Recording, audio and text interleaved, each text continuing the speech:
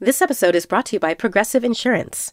What if comparing car insurance rates was as easy as putting on your favorite podcast? With Progressive, it is. Just visit the Progressive website to quote with all the coverages you want.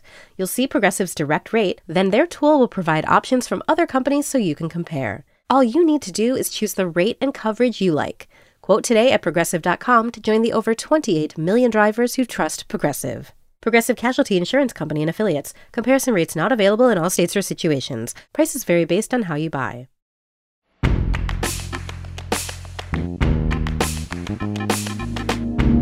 This is The Writer's Voice, new fiction from The New Yorker. I'm Deborah Treisman, fiction editor at The New Yorker. On this episode of The Writer's Voice, we'll hear Lara Vapnyar read her story, Siberian Wood, from the September 11th, 2023 issue of the magazine. Vapnyar has published 2 short story collections and 4 novels, including Still Here and Divide Me by Zero, which came out in 2019. Now here's Lara Vapnyar.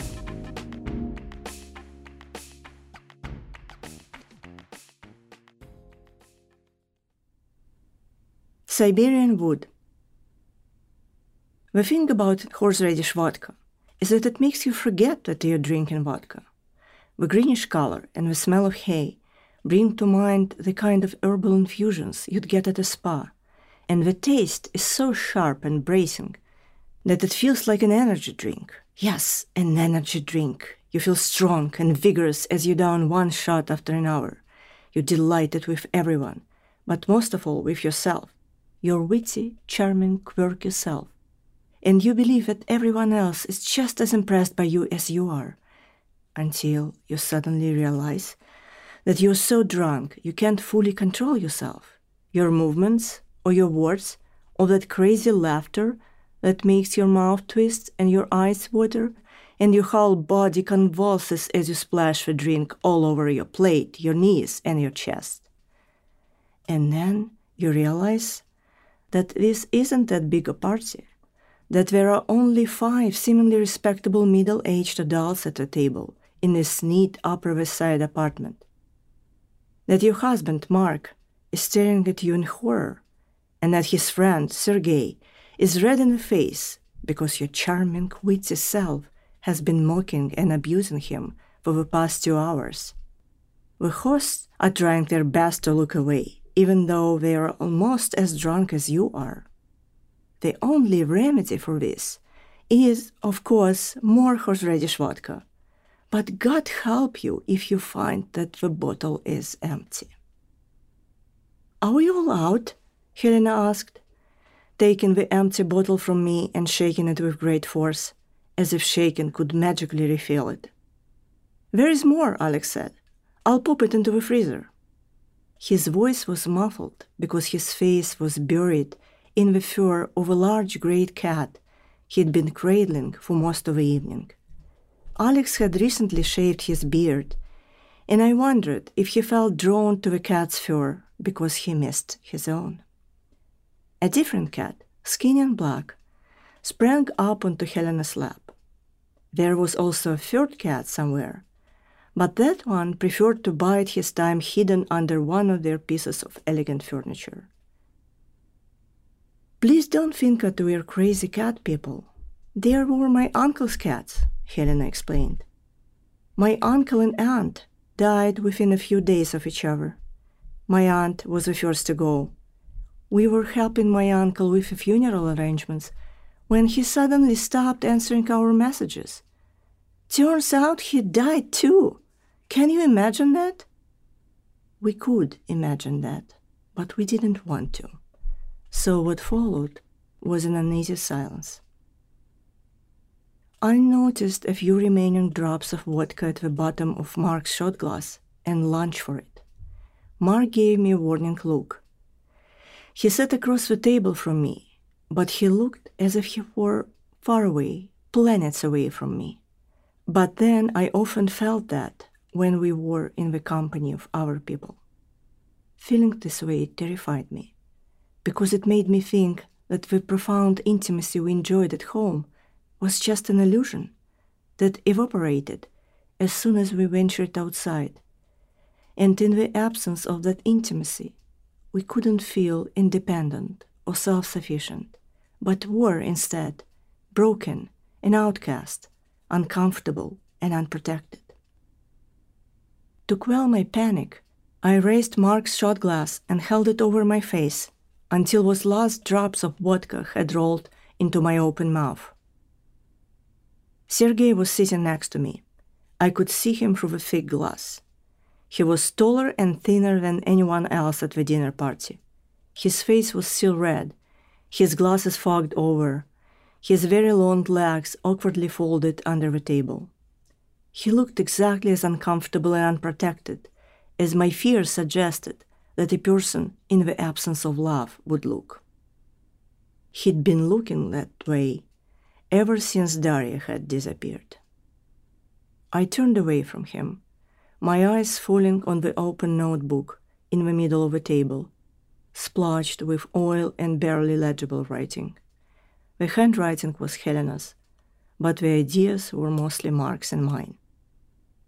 The goal of this gathering was to help Sergei create a YouTube channel on which he would deliver lectures on art. Back in Russia, Sergei had been an art historian, a true fanatic of art, his passion being sculpture, particularly wooden sculpture. He'd enjoyed traveling to faraway places, searching for ancient artifacts, often in the company of devoted students, writing, teaching, giving talks. YouTube was different, though. Sergei wasn't sure that he had enough charisma for the screen. His new girlfriend, Federica, thought that his charisma was just fine. He had a comforting, non-threatening presence. All he needed to do was to overcome his insecurity and learn to sell himself. It was Federica's idea to enlist us to help. After all, Mark and I were journalists, and Alex and Helena owned a successful branding company. She was sure that the four of us would have the perfect combination of skills to figure out how to sell Sergei. Federica had planned to supervise the effort, but had to cancel at the last minute when a friend offered her a singing gig that was too good to pass up. Her absence was unfortunate. She was at least 20 years younger than the rest of us, but there was something sobering about her. Or perhaps it was her age that was sobering.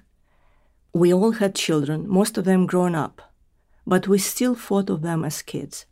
We would have died of shame if any of them had caught us behaving this way. If Federica had been there, I wouldn't have got so drunk, that's for sure. "Let's continue," Mark said, reaching for the notebook and a pen. "Yes," Helena said. "Where were we?" "Sergei's books. What's the title of your latest one, man?" "Siberian Wood," Sergei said. "Siberian what?" I asked with a chortle.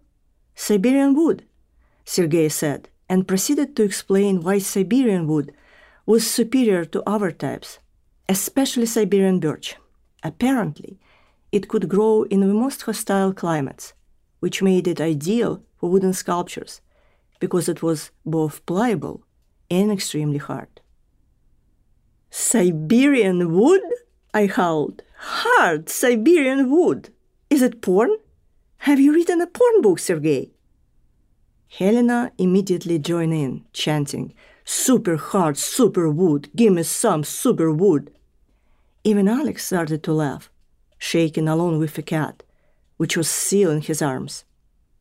I was laughing so hard that I dropped a piece of herring from my fork into Sergei's lap. He picked it up and placed it on the edge of his plate. His herring-stained knee was trembling. Federica had made him cut his hair way too short, and he looked like a bullied schoolboy. And in this case, I was the bully. I felt queasy all of a sudden. "Hey, why don't you go and lie down?" Mark said to me. I stood up with some difficulty and walked toward a small couch by the window. "Wait," Alex said. "I'll give you another pillow. That one is all covered with cat hair." But I was already lying down and very reluctant to move. I could still hear the others, but at least I couldn't see them and interpret their expressions as disgust toward me. They were discussing what made Sergei special. "Listen," Helena said, "is it true that you've had 6 wives? I think someone mentioned that." I knew who that someone was. It was me. "6 wives, dude. Fucking A," Alex said. Sergei began to say that it all depended on the definition of a wife. But I yelled from my couch, "No, we count them all 6 of them." I loved counting Sergei's wives, because it made me feel less insecure about being Mark's 4th wife. At least I wasn't the 6th. Sergei's 6th wife was Daria.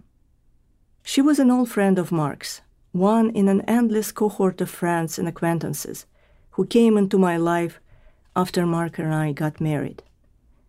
I didn't meet her until a year after our wedding, because she was living in Europe at that time, but Mark spoke of her often, always with a strange mix of awe and bewilderment, as if she were a character in a fable or a myth, a woman whose superhuman charm allowed her to get whatever she wanted, but who always fucked it up in the end. Mark first met Daria about 20 years ago in Boston at a party for recent emigres from the former Soviet Union. She was the center of attention, even though she wasn't witty or especially beautiful. For one thing, she was too tall, towering over the other guests like a lone tree in the middle of a prairie. Daria's grandfather was said to have been a Romanian aristocrat who'd ended up in Siberia, and her parents were famous sculptors. Her father had received an important Soviet art prize. That father was also rumored to be a madman and a creep who had caused Daria to run away from home when she was only 16. A few years later, she came to the US all on her own and managed to get accepted into Harvard, and then into a prestigious arboriculture graduate program at some other school. Mark was intrigued by Daria, but he didn't have the nerve to approach her. His wife, the second, had recently left him for another man and taken their daughters with her, and he was still reeling from that. As far as he remembered, he and Daria barely exchanged a few words. So he was naturally surprised when she called him a week later to ask if he could pick her up from a hospital. She just had a procedure and wasn't allowed to drive. Mark wouldn't tell me what the procedure was, only that recovering from it required a complicated diet. He wondered why she'd contacted him of all people. And Daria admitted that he wasn't her first phone call. "You see," she said with a sigh, "most people turned out to be fair-weather friends." Mark met Daria in the lobby of the hospital, walked her to his car, and helped her in. Then he asked where he should take her. She said that she was between apartments at the moment and asked if it was possible to stay at his place for a couple of days. She gave him a warm, crooked, miserable smile that made his heart melt. Daria stayed at Mark's place for almost 2 months. He gave her the bedroom and slept on the living room couch for the entire time. He did her laundry, got her groceries, cooked her food, and helped her with her schoolwork, all late at night after working long hours. I wanted to know if they'd fucked, so I asked if the relationship had become romantic at some point. Mark said that it hadn't. Neither of them was interested. Or rather, he did suggest to her a week or 2 into her stay that he was available. But he did it more out of politeness than anything else. She firmly declined, and the subject was never raised again. They were very friendly, though. After a couple of weeks, Daria had recovered enough to take over cooking duties, and he'd come home to the delicious smell of stew. She was vegetarian and knew her way around vegetables, often using ingredients that Mark hadn't even heard of, like kohlrabi or Japanese turnips or chicory. She'd ask him about his daughters and listen with genuine interest, and she'd talk about her dreams of starting a family and building a house according to her own design, with a large backyard and a vegetable garden. They would all tend that garden together, she, her amazing, brilliant, beautiful husband, and their many kids. She and her husband would raise the kids to be vegetarians, because how could you not? Mark thought that there was something silly and artificial about Daria's fantasies, as if she had no idea what a family was or how it operated, but took her clues from children's picture books. After 5 weeks, Daria had fully recovered and had even resumed going to her classes, but she showed no inclination to look for her own place. It wasn't that Daria's company annoyed Mark, but he was starting to date again, and he wanted to be able to invite women to his place. He finally asked her when she was planning to move out. She acted surprised, even hurt, as if she couldn't imagine that he would actually want her to leave, and he dropped the subject. Their cohabitation might have gone on forever if it happened for Mark's second wife, who suddenly announced that she had made a terrible mistake and was coming back with their daughters. He was afraid to tell Daria about this, worried that she would make a scene. But when he finally did, Daria surprised him by squealing with joy. She seemed to be genuinely happy that Mark was getting his family back, even if it meant that she'd have to leave. Mark offered to help her look for a new place, but Daria said that she'd manage on her own. She proceeded to cold call her many acquaintances and soon had a solid offer to stay with one of them. Mark drove Daria to a ramshackle house in Sharon. A short, disheveled woman, surrounded by many children and barking dogs, opened the door. It appeared that she didn't know Daria very well. Daria stood there leaning against the porch column, pale and smiling. But the woman wasn't smiling back. It occurred to Mark that tall people in distress looked more vulnerable, more exposed than people of average height. He carried Daria's bag to a dark, stuffy room at the back of the house, and when he returned, he saw Daria sitting on the dingy living room carpet, desperately trying to engage both children and dogs in some sort of game. "Your kids are just wonderful," Daria said to the disheveled woman, then threw an apologetic glance at the dogs and hurried to add that the dogs were wonderful too. This was when the woman smiled for the first time. Daria ended up staying there for 4 months. Apparently, this was Daria's modus operandi. She had a gift of making people want to do things for her, like house and feed her or drive her places. "Is she kind of a schemer then?" I asked. "No," Mark said, "not at all. Schemers have a long-term strategy. Daria is too impulsive for that. She would effortlessly strike up friendships, but she'd ruin them just as easily. The problem was that after a while, she'd start testing the limits of love and goodwill, demand too much, and then act betrayed if her demands weren't readily met. She wouldn't accept anything less than unconditional love, the sort of love that most people would expect only from a parent. Take her stay with that family in Sharon, for example. After a couple of months, Daria complained that her room was too stuffy and hot for someone who had recently recovered from a serious medical procedure, and asked if anyone in the family would swap with her. It didn't end well. "I was lucky that she only stayed with me for 8 weeks," Mark said. "Not enough time for her to start acting up."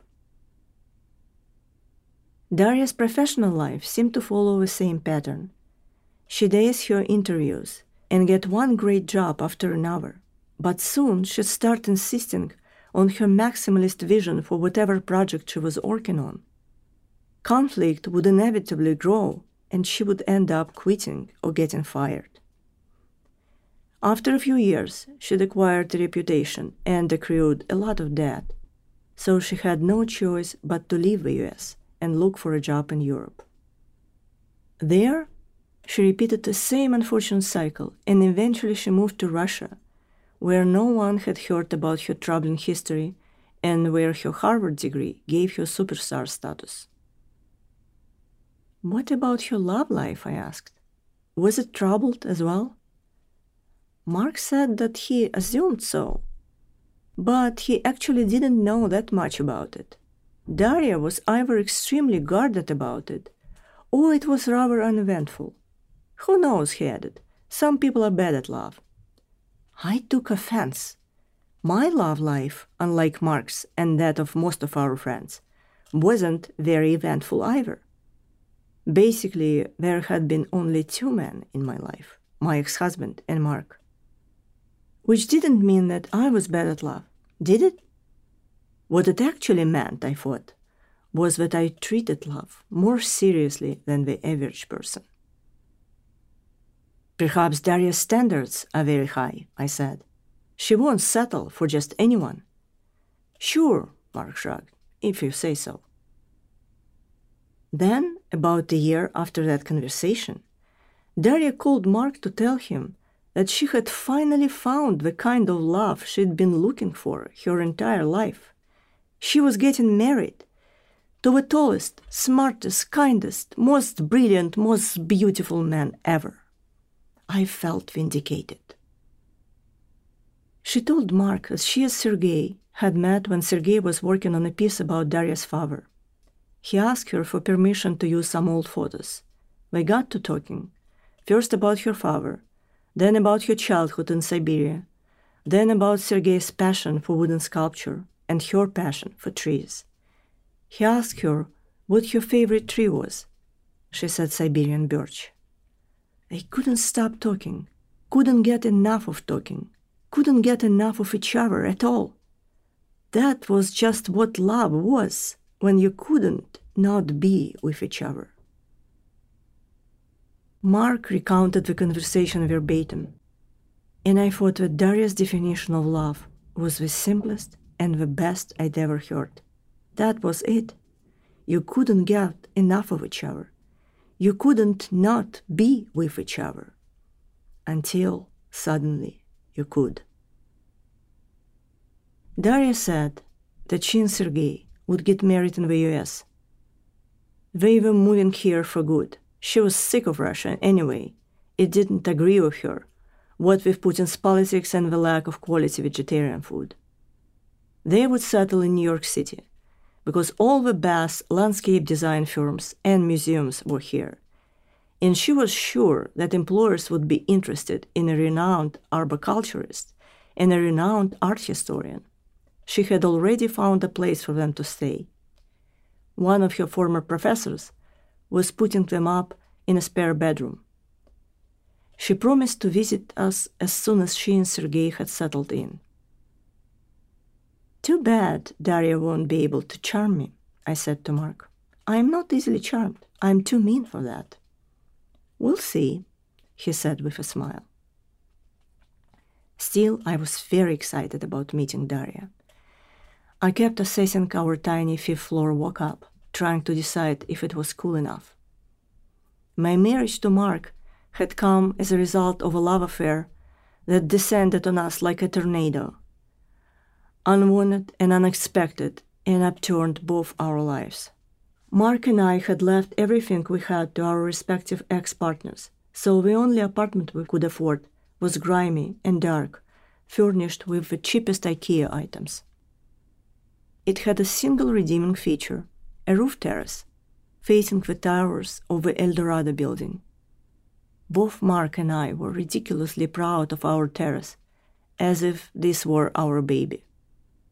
We had decided that we wouldn't try for a child together. Mark thought that he was too old, and I didn't want to hurt my kids' feelings. One of them was in college, the other was just about to start, but they were still vulnerable. I wanted them to know that although I had left their father for another man, I would never replace them with other children. So, in a way, our roof terrace was the closest we came to having a child together.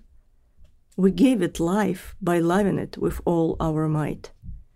We bought some modest outdoor furniture so that we could have meals there.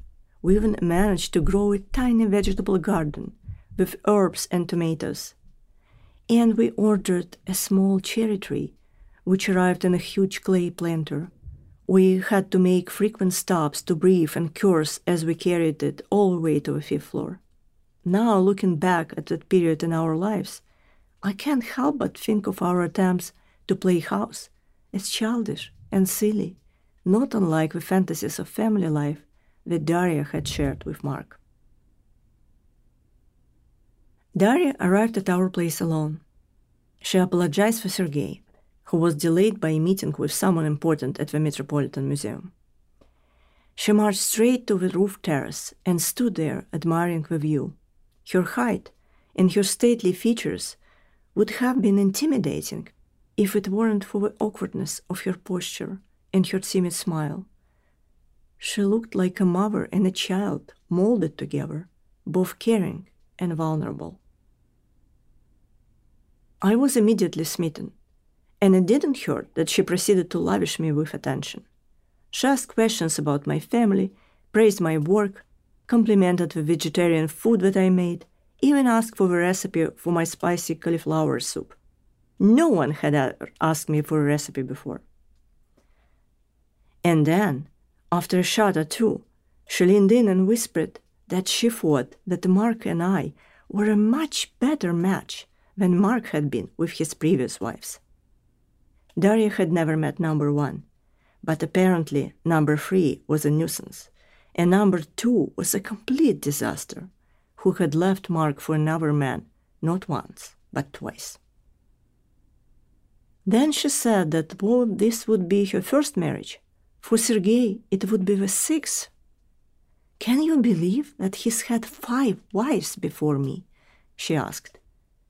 She said it with a laugh, but I could see that Sergei's complicated past worried her. I know the type, Mark said. Too agreeable to say no to a woman, and too restless to stay with one. His words pricked me. I rushed to argue. No, I said, that's not it.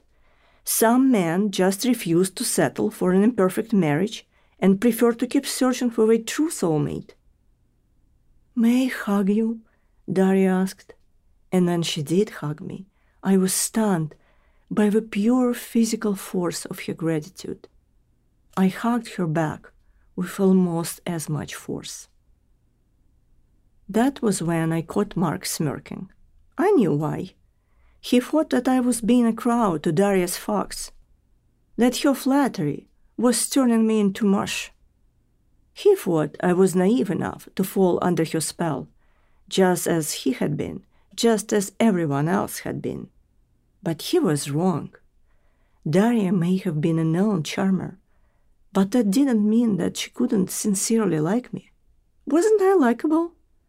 And even if I was susceptible to Daria's flattery, why couldn't I genuinely like her, regardless of it? Sergei was an hour and a half late. As if to compensate for that, he flew up the stairs to our apartment and arrived breathless and flushed, firing off one excited rant after another. He was in awe of New York City. The streets, the building, the traffic, the people, the energy, the art. The Met was just stunning, especially the wooden sculptures made by the smart people. They were breathtakingly complex. It was as if tree roots were growing out of a person's body, connecting her to the ancestor, who had roots growing out of their bodies too, connecting them to a deeper past, and it went on and on. It was a brilliant way to show continuity of life, to hint at immortality. At one point, Sergei had to remove his glasses and wipe down the lenses, and I imagined that it was the stem of his incredible enthusiasm that made them foggy. Then he looked up and noticed the twin towers of the El Dorado, right in front of us, enormous, fantastical, bathed in golden light. "Oh my God," Sergei said, "the view from your roof just might be the best thing about New York City." Now it was Mark's turn to be smitten, and my turn to smirk at him. Sergei wasn't as handsome as Daria had implied. Mark was more handsome, in my opinion, and also objectively speaking. but he was full of romantic charm, a charm of a different era. His height, his thinness, his longish hair, and his manic speech, it all evoked a sort of quixotic hero. Actually, there was something quixotic about Daria too. As they stood on our roof together, their arms around each other, their eyes trained on the towers of El Dorado, it was clear how good a match they were. The one thing that Sergei found disappointing was the meal we served. "Oh," he said, "you vegetarians too." He looked both bored and betrayed, like a child who had recently received a pair of socks for Christmas. Mark said that we had some salami in the fridge, and Sergei's face momentarily lit up. But then he looked at Daria for permission. "Okay, just a little bit," she said, and added in a conspiratorial whisper, "Man, don't get perfect overnight. We have a journey ahead of us." They had a beautiful wedding, low budget but deeply moving. So moving that it made me regret our decision to get married at City Hall. Sergei and Daria exchanged vows on the Williamsburg Pier, surrounded by a large crowd of Daria's friends, who chose to forget their old conflicts for the sake of the occasion. My impression was that only a few of the guests knew one another. The thing that they all had in common was that they had let Daria stay with them at some point. The best man and the matron of honor were her most recent hosts. It was a cold and brutally sunny October day. The sun was in my eyes the whole time, and I couldn't find my sunglasses, so I kept placing my hands over my face to form a sort of visor. Daria was shivering in her cream-colored shift dress. Sergei took off his dark jacket and put it over her shoulders. But then he himself started to shiver, and one of the guests took off his jacket and gave it to Sergei. So when Daria had a jacket that was too big for her, and Sergei had a jacket that was way too short, I found this both silly and endearing. The wedding officiant, Michelle, was a tiny elderly lady who had hosted Daria when she'd first arrived in the U.S. Michelle read a rambling speech from a sheaf of wrinkled pages that were violently flapping in the wind. Then Michelle's granddaughter, Federica, a large and moody teenager then, stepped forward to sing Leonard Cohen's Dance Me to the End of Love, which was Daria and Sergei's choice. Federica's classmate was supposed to be accompanying her on the guitar, but she had cancelled at the last minute, so Federica had to sing on her own, which made the lyrics sound especially harsh. "Don't you think it sends the wrong message?" I asked Mark, but he was too busy tearing up. I imagined the couple dancing on a treacherously flat surface like the top of a mesa, inching closer and closer to the edge without realizing it, until one of them made that unfortunate final step, and the couple fell into the abyss, their bodies still bent in the shape of their last dance move. "Did you know that Sergei met Federica at his wedding?" I asked Alex and Helena from my sofa. "No, what?" Helena said, while Alex just shook his head, and Mark looked at me with alarm. He hated it when I blurted out stuff like that. I decided to ignore him. I pulled myself up a little and reclined against the cushions so I could see everyone. "She sang Dance Me to the End of Love," I said. "Yes, that's true," Sergei confirmed.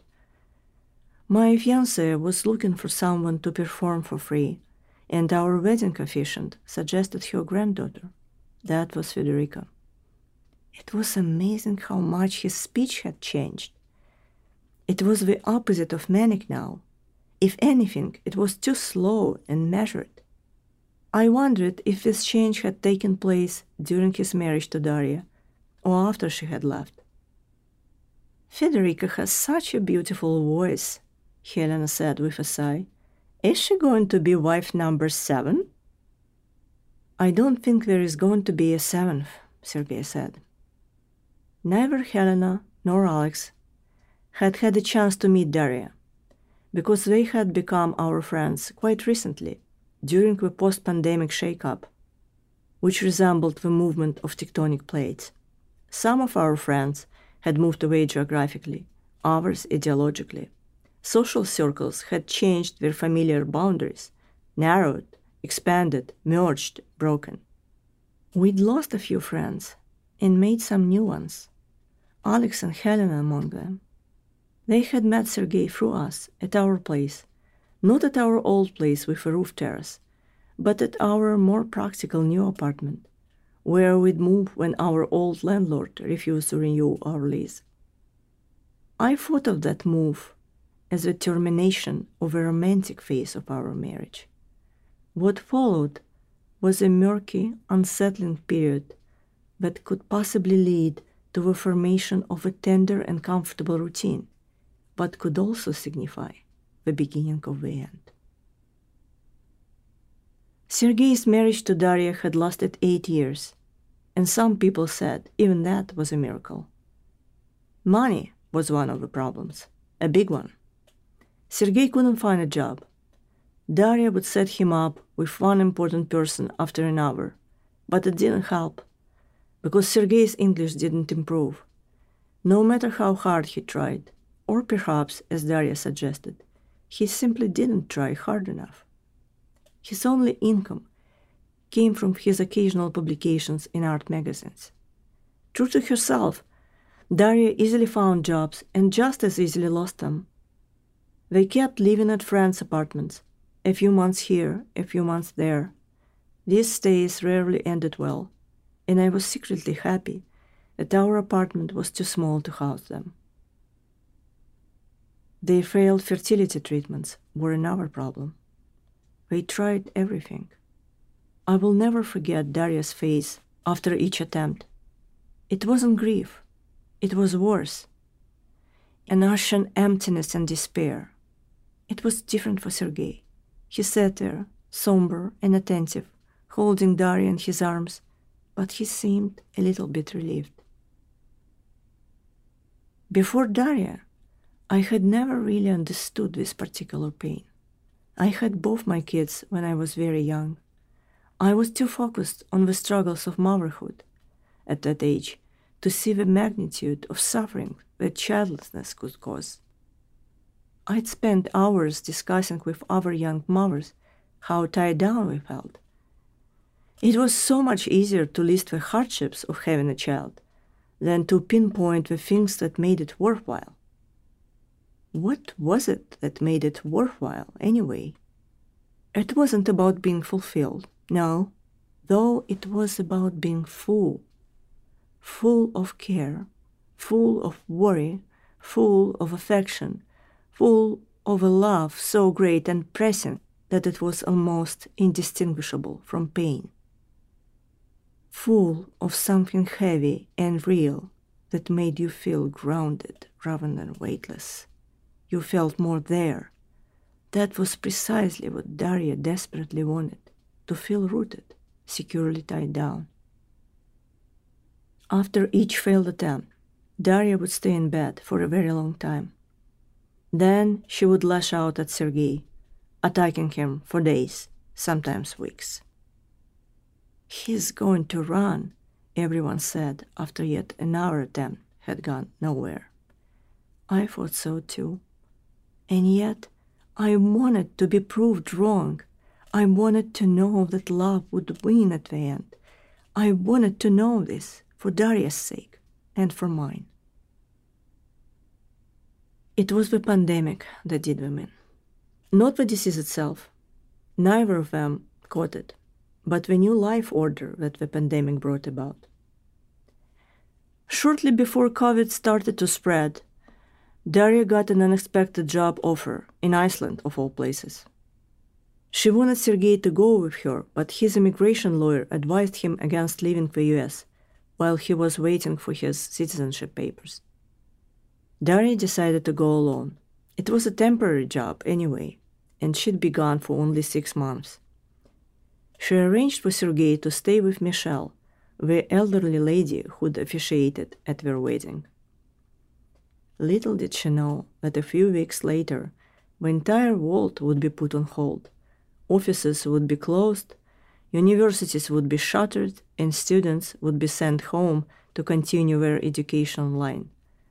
Or that Federica, who had been attending the Berklee College of Music, would move back with her grandmother. For the first few months, Daria and Sergei had daily Zoom calls, during which they shared every detail of their lives. One day Daria called while Sergei and Mark and I were having a picnic in the park. He stepped away for privacy, but we could still hear every word. Sergei told her that he'd borrowed Michelle's bike and ridden across the Brooklyn Bridge and into Manhattan, where the streets were so empty that he zigzagged up Fifth Avenue. Daria said that she had to walk to a store through a blizzard, even though it was April. Despite the brutal climate, she said, Icelanders seemed like nice, relaxed people. For the first time ever, she had no conflicts at work. Boas folk are used to constant volcanic eruptions, Sergei said. They are uniquely qualified to handle someone like you. Daria laughed. It was during one of these Zoom talks, as Sergei told Daria, that he and Federica were now together. Mark and I heard about the breakup from Sergei.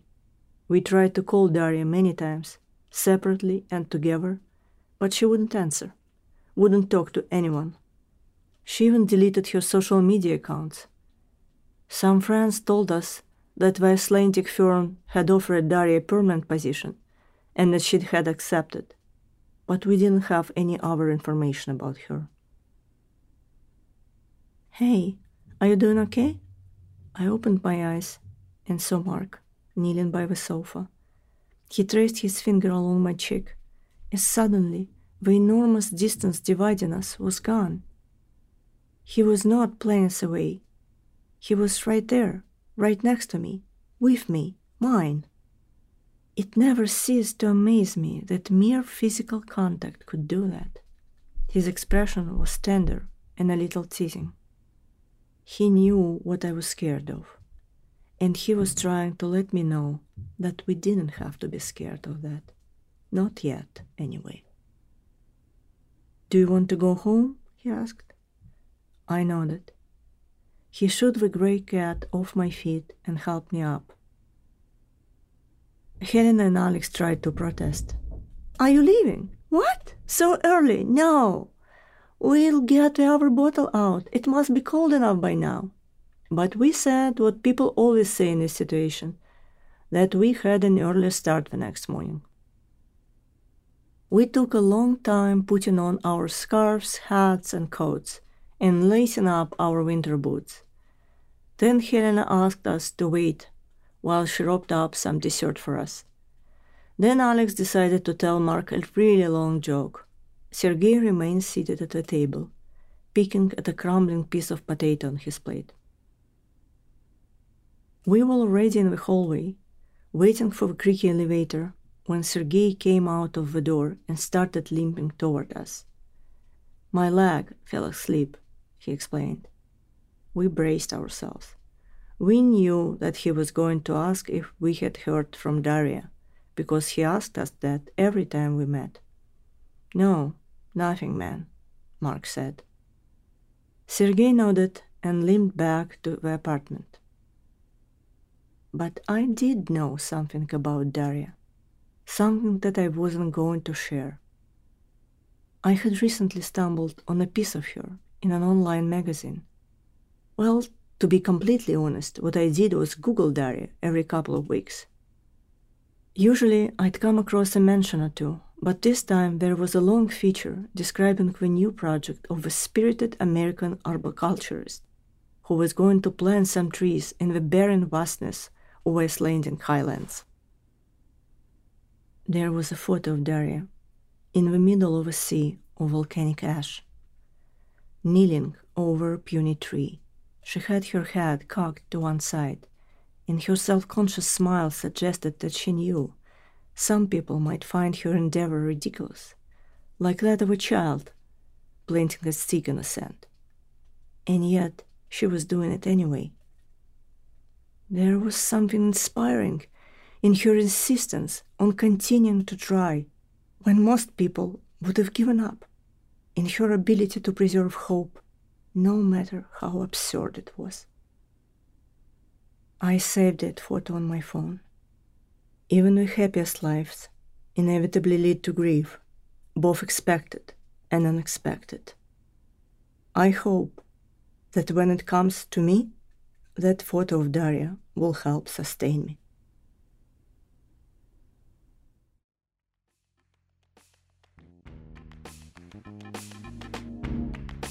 That was Lara Vapnyar reading her story Siberian Wood. She's been publishing fiction in The New Yorker since 2003. You can hear more New Yorker fiction read by the authors on NewYorker.com and on the New Yorker apps available from the App Store or from Google Play. On the New Yorker Fiction Podcast, we invite writers to choose stories from the magazine's archives to read and discuss. This month, Andrew O'Hagan reads An Actor Prepares by Donald Antrim. You can subscribe to that and other New Yorker podcasts by searching for The New Yorker in your podcast app. Tell us what you thought of this podcast by rating and reviewing The Writer's Voice in Apple Podcasts. The Writer's Voice is produced by Michelle Moses. I'm Deborah Treisman. Thanks for listening.